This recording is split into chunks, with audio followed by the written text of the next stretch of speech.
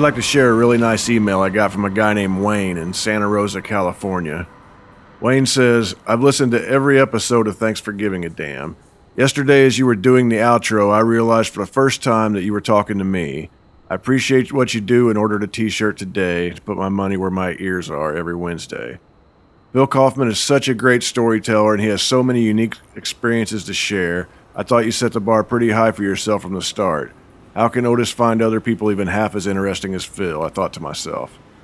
Well, all these weeks later, I've heard you interview many great storytellers, and I appreciate your ability to make them feel comfortable enough to share their passions, dreams, and joy. I especially enjoy Brian Henneman, Dan Baird, Gurf Morlix, Bob Olson, and part one of Billy Bragg, and I'm looking forward to next week. Thank you very much, Wayne, and I appreciate everybody who's taken the time to send me a nice email.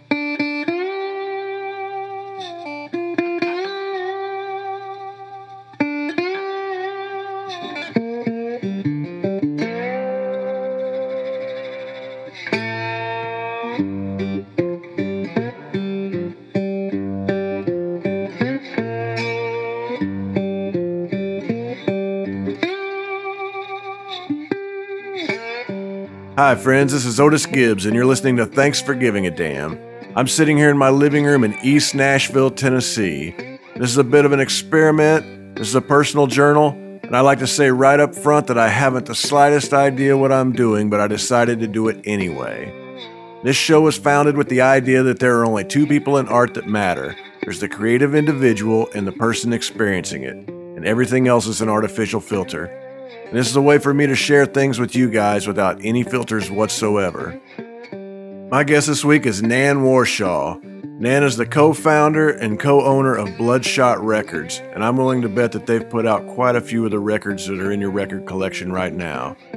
You can find out everything you need to know about Nan at bloodshotrecords.com.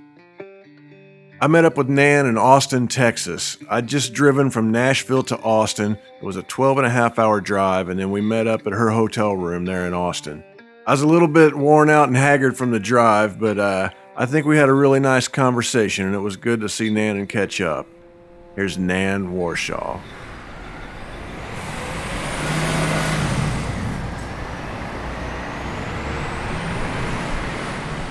Well, I went to the Evergreen State College for undergrad, and it's an alternative state school in Olympia, Washington. And my undergraduate degree was just a Bachelor of Arts. I studied everything from modern European history to arts, entertainment, media management. Did you have anything in particular in mind that you were going to go into with that degree? Not as an undergrad. I just wanted to get a well-rounded liberal arts education at a school I liked, and that school ended up being perfect for me at the time. And Evergreen was a pretty unique place then. It was still a hippie school, and me and my friends were the first punks there. And these days, it's kind of, it's still a hippie school, but it's also punk rock U, and after I left is when Courtney Love was there and a bunch of other people. But my first year at Evergreen was the same year that Calvin Johnson from K Records was his first year there, and Bruce Pavitt, who started, Sub Pop, was already a townie there at the time. So it turned out to be pretty influential, I think, on how I ended up where I am today. Were you doing zines or anything like that back at that time, or? I wrote some columns for a couple zines, but I wasn't making them myself. But I was really involved in the local music scene, booking all ages shows in the dorms and arranging shows. And I convinced the college to let us use this old firehouse that wasn't being used, that we could use, the bands could use it as a rehearsal space. And they wanted to burn the firehouse down as a practice for the firemen. And I convinced them to let us use it and they let us use it for like 2 years, and then they burned it down. But we at least got 2 years out of it, where we had rehearsal spaces for the bands on campus, because we were always getting busted rehearsing in our dorm rooms.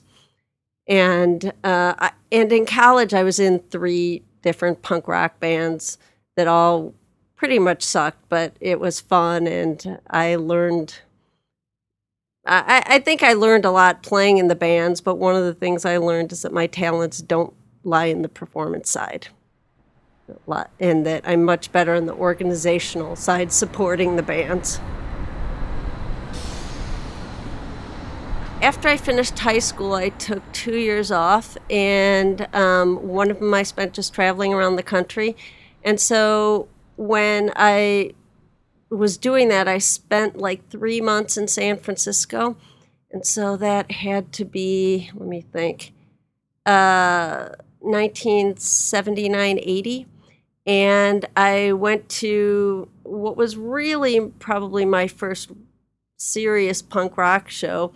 And it was at the People's Temple in San Francisco. And it was the Dead Kennedys, the Offs, the Plugs, the Members, and like 4 other bands. But, you know, I went to see the Dead Kennedys, and it was an eye-opening experience, and the punks back then were pretty ruthless. I mean, it was all, and perhaps they were just mimicking the British punks at the time, but they were spitting on the band and throwing bottles and being really, you know, somewhat violent and rude to the band. And I remember watching Klaus Flouride get just popped on the head with a beer bottle and almost knocking him over. I mean, he's a little thing to begin with, and they didn't stop playing. And so, and there were lots of people pogoing and some people slam dancing, and that was the first time I'd seen slam dancing, you know. But you know, there was something about it that attracted me, certainly the music, but also the scene, even though it was a bit much for me at the time. You know, the first time I saw something like that, you know, before it was common. Well, when you say People's Temple, you mean Jim Jones? Yeah. And so it was the old Jim Jones church or temple, and they turned it into a punk rock club because no other religious institution wanted to use it after Jim Jones' people all killed themselves. He's from Indianapolis. We don't claim him there either. So.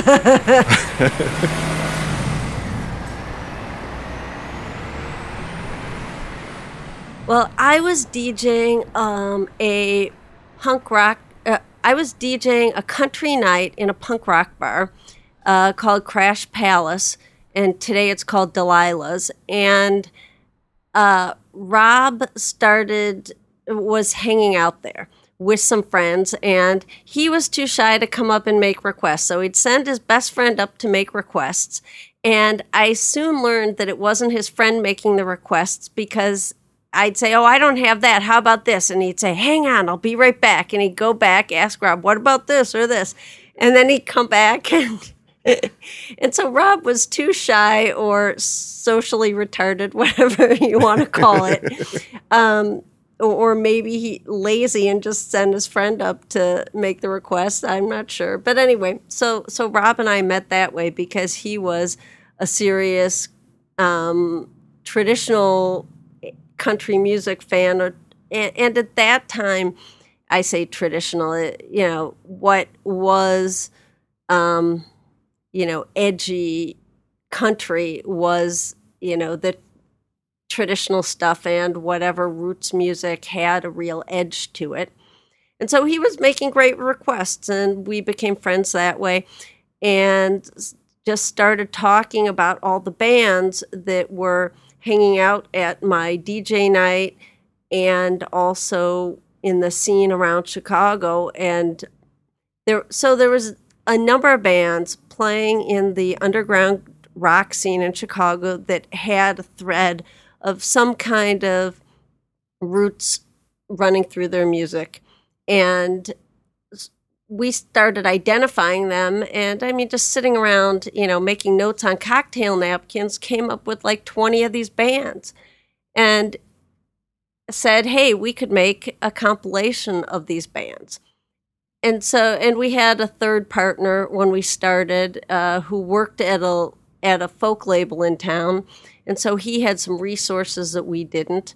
But really, the three of us each just put in $2,000. And that's how we started it. And after the first record, For a Life of Sin, Insurgent Chicago Country, after that was out 6 months or so, we broke even.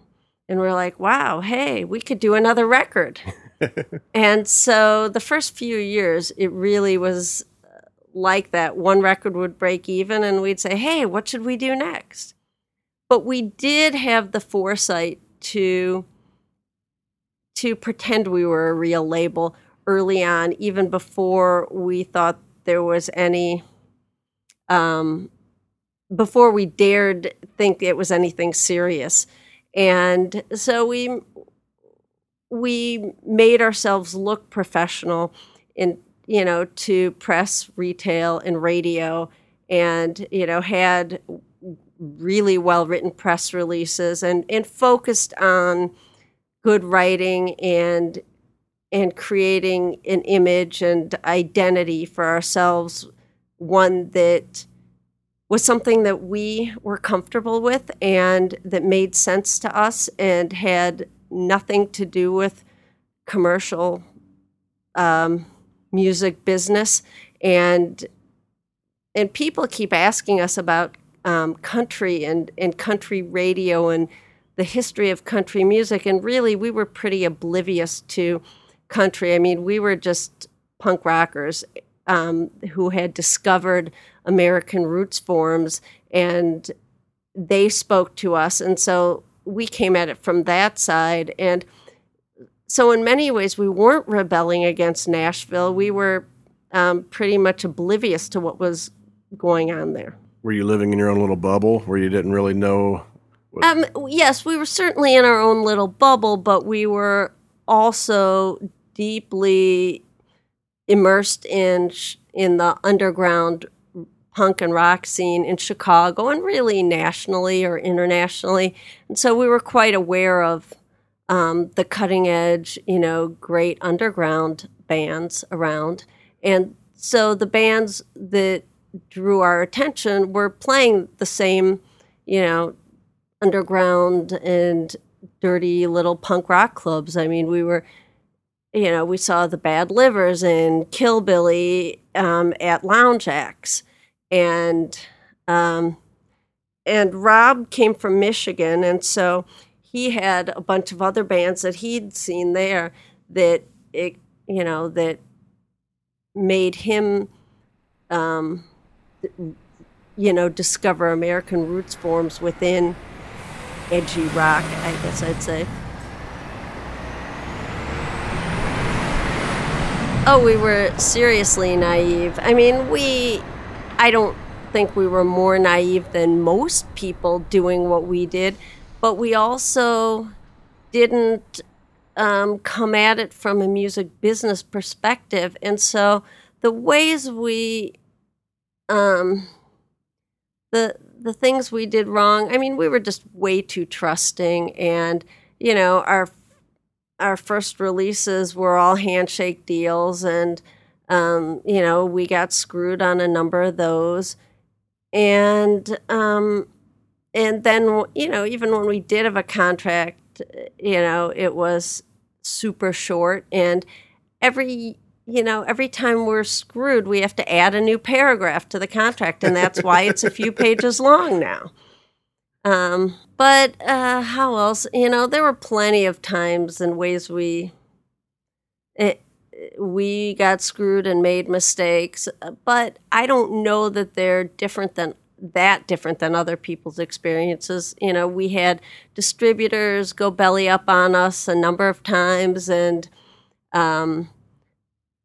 but I think it was our hands-on approach that saved us too. I mean, we had one distributor that went belly up, and they were in the Chicago suburbs, and we had good relationships with the people working there, and they told us, oh, whoever it is coming in now to secure the grounds because they're declaring bankruptcy. And so we just borrowed a van and drove out to the facility, and they weren't supposed to let us in, but they collected up as much of our stock as they could and gave it back to us. It was our stock that wasn't paid for yet.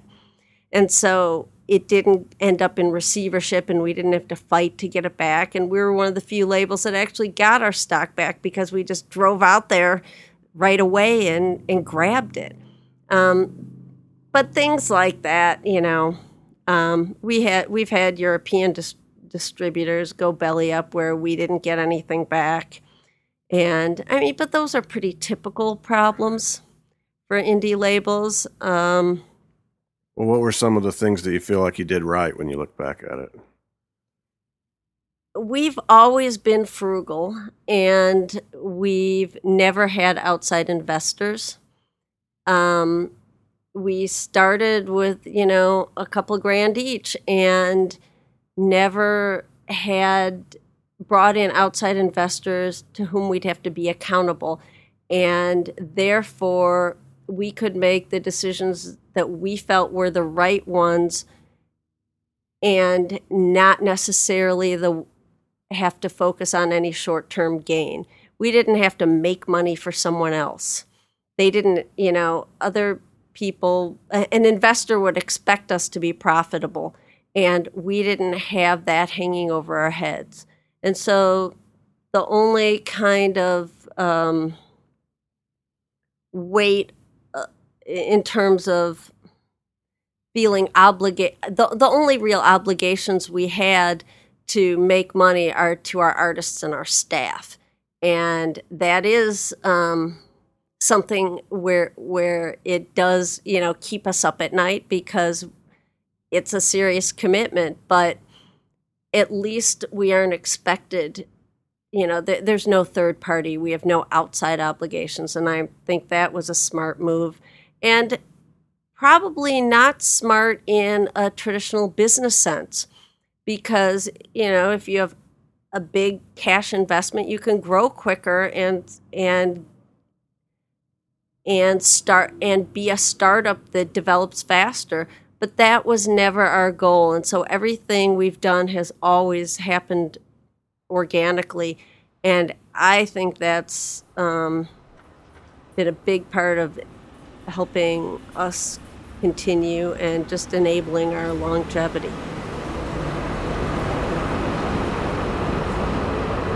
Well, and artists that are easy or hard, some are incredibly easy in some ways and then frustrating in others. Plenty of our artists today turn in finished records, and our input is minimal. And maybe, we discuss sequencing and the artwork. But then early on, we were much more involved in the recordings, and Rob produced a lot of them, although he never took a production credit. But today it really depends on what the artist wants and needs, how involved we are in the process. Someone like John Langford and Waco Brothers and Pine Valley Cosmonauts and Skull Orchard, we have rarely had any input into their recording, occasionally maybe on sequencing, but probably not much. And so that's easy in that, we get handed a finished record that we usually think is fucking brilliant. And early on, it was one of the things that really defined Bloodshot was the Waco Brothers and what they created. And they knew what we were about better than we did.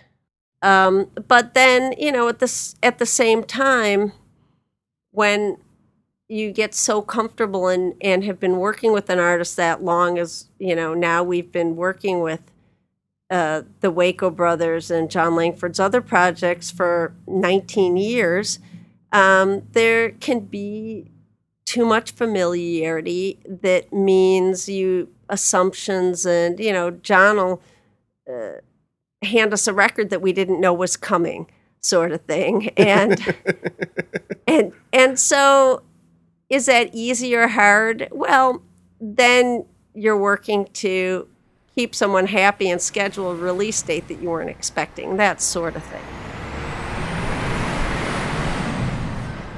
Well, Rob has a great Ryan Adams story, and I'll just give the briefest part is that they met at a South by Southwest Old 97s concert. Well, it was, I guess, our showcase, and the Old 97s were playing, and Rob was in, and Ryan was about to play, or Whiskey Town was about to play, and Rob was in the bathroom throwing up in the stall next to Ryan. And my understanding is they were both throwing up because of nerves. Oh. Yeah.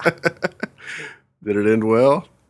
Yeah, they did well, and and we developed a great relationship back then, and got to put out Heartbreaker.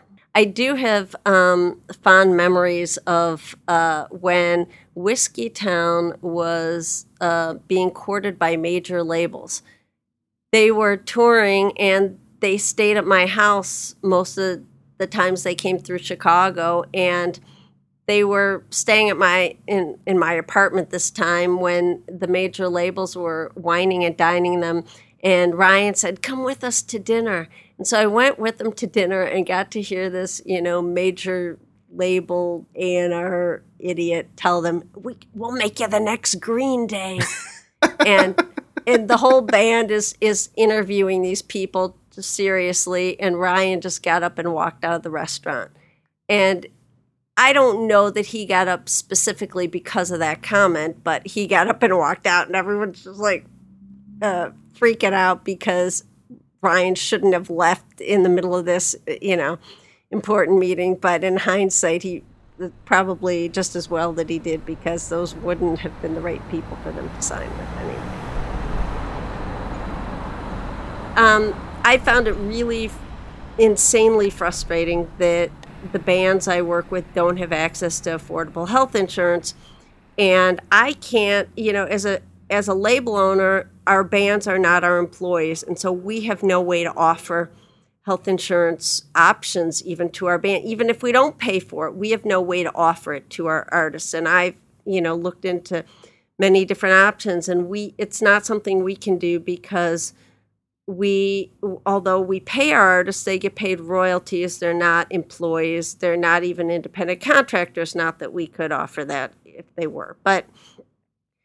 And then I've had artists, hospitalized from accidents on the road. We've had a couple of artists die who possibly could have survived had they had good health insurance. And so I've been quite passionate and working hard politically to pass some kind of healthcare reform and to work towards it. And so I was involved with Moms Rising, and they were talking to working with the White House, developing their website for healthcare reform.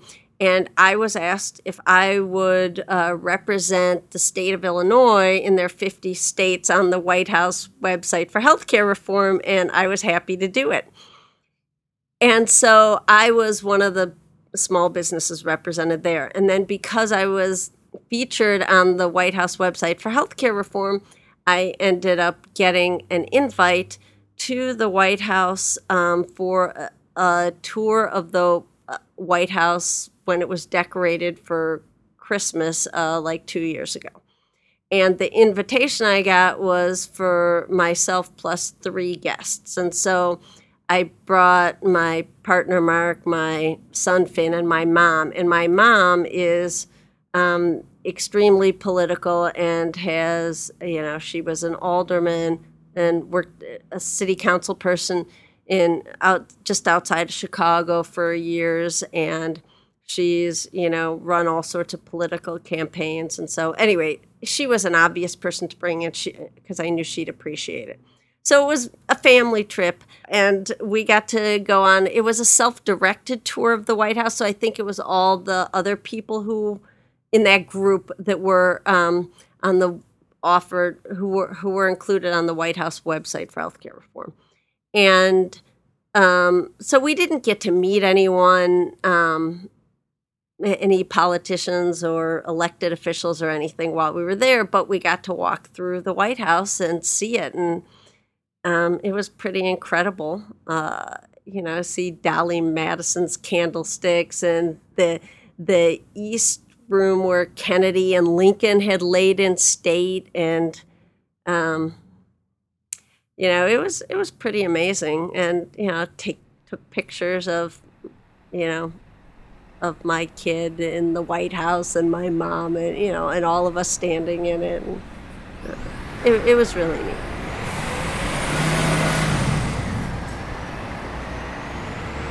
When Bloodshot was 3 years old, people said, "What will you be doing for your 5th anniversary?" And we said, "I can't even imagine we'll be there." And, every time I'm asked, what will Bloodshot be doing in 5 years, I don't have a good answer. I mean, hopefully working with great artists and getting to put out more brilliant releases and doing what we love. But I'm shocked pleasantly that we're approaching our 20th anniversary and that we've had a run of over 200 releases. Over 200? Yep, over 200. How could you surely couldn't see that coming way back when? No, I never saw it coming until we got into the 190s. Well, how many a year? We typically put out about 12 releases a year. Okay. Usually, pretty much one a month, on average. We did start around the same time as No Depression, and they coined the term alt country around the same time we coined the term insurgent country. And then within a couple of years, that was a straitjacket we were fighting for years, and I think finally escaped from, or mostly did where it matters.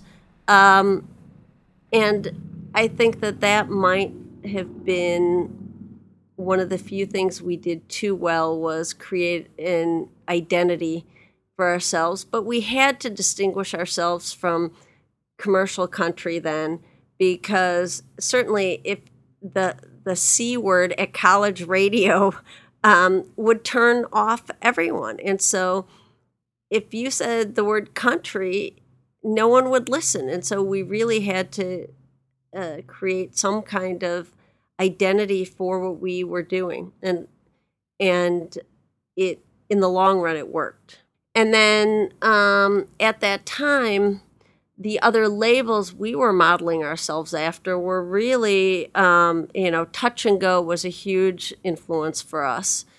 And a lot of the punk and underground labels at the time, Amphetamine Reptile, Alternative Tentacles, but also Stax and Motown in terms of how well they developed an identity.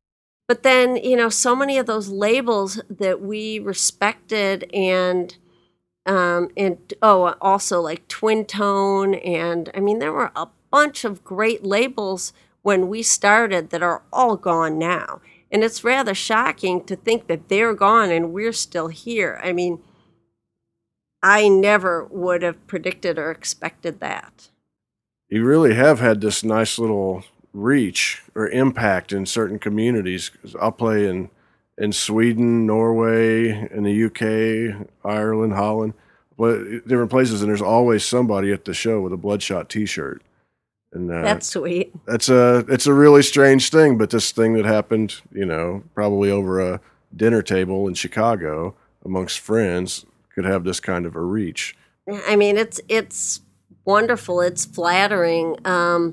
But it's also, due to the artists and their hard work and their hard touring. I mean, most of our artists today are touring over 150 dates a year. And that's not an easy life. And I give them, all the credit for doing that and for making it work and for making great records. I mean, we continue to do this because it continues to move us, and it's being able to make a difference in the careers of these artists that I love and respect. That's what it's all about. I appreciate you meeting with me here in this hotel room. Yeah, thanks for coming by here so I didn't have to go anywhere in this lovely Super 8 motel. Little free commercial for him there. Thank you.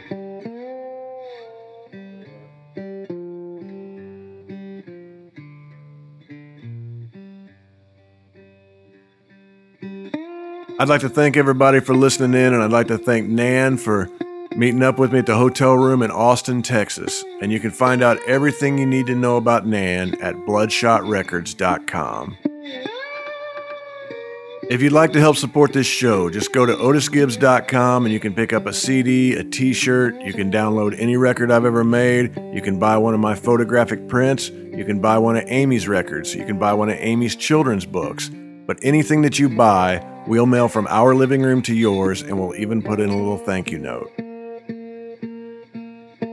If you'd like to help out but you're a little short on cash, just go to iTunes and leave us a 5-star review. Leave a comment. Subscribe while you're there. You'll get a brand new episode every Wednesday. But if you enjoy this show, or you enjoy my music, or you enjoy Amy's music, please take the time to tell a friend and help us spread the word. And if you'd like to send us a message, we'd love to hear from you. Just send it to info@otisgibbs.com. I'm Otis Gibbs. Thanks for giving a damn.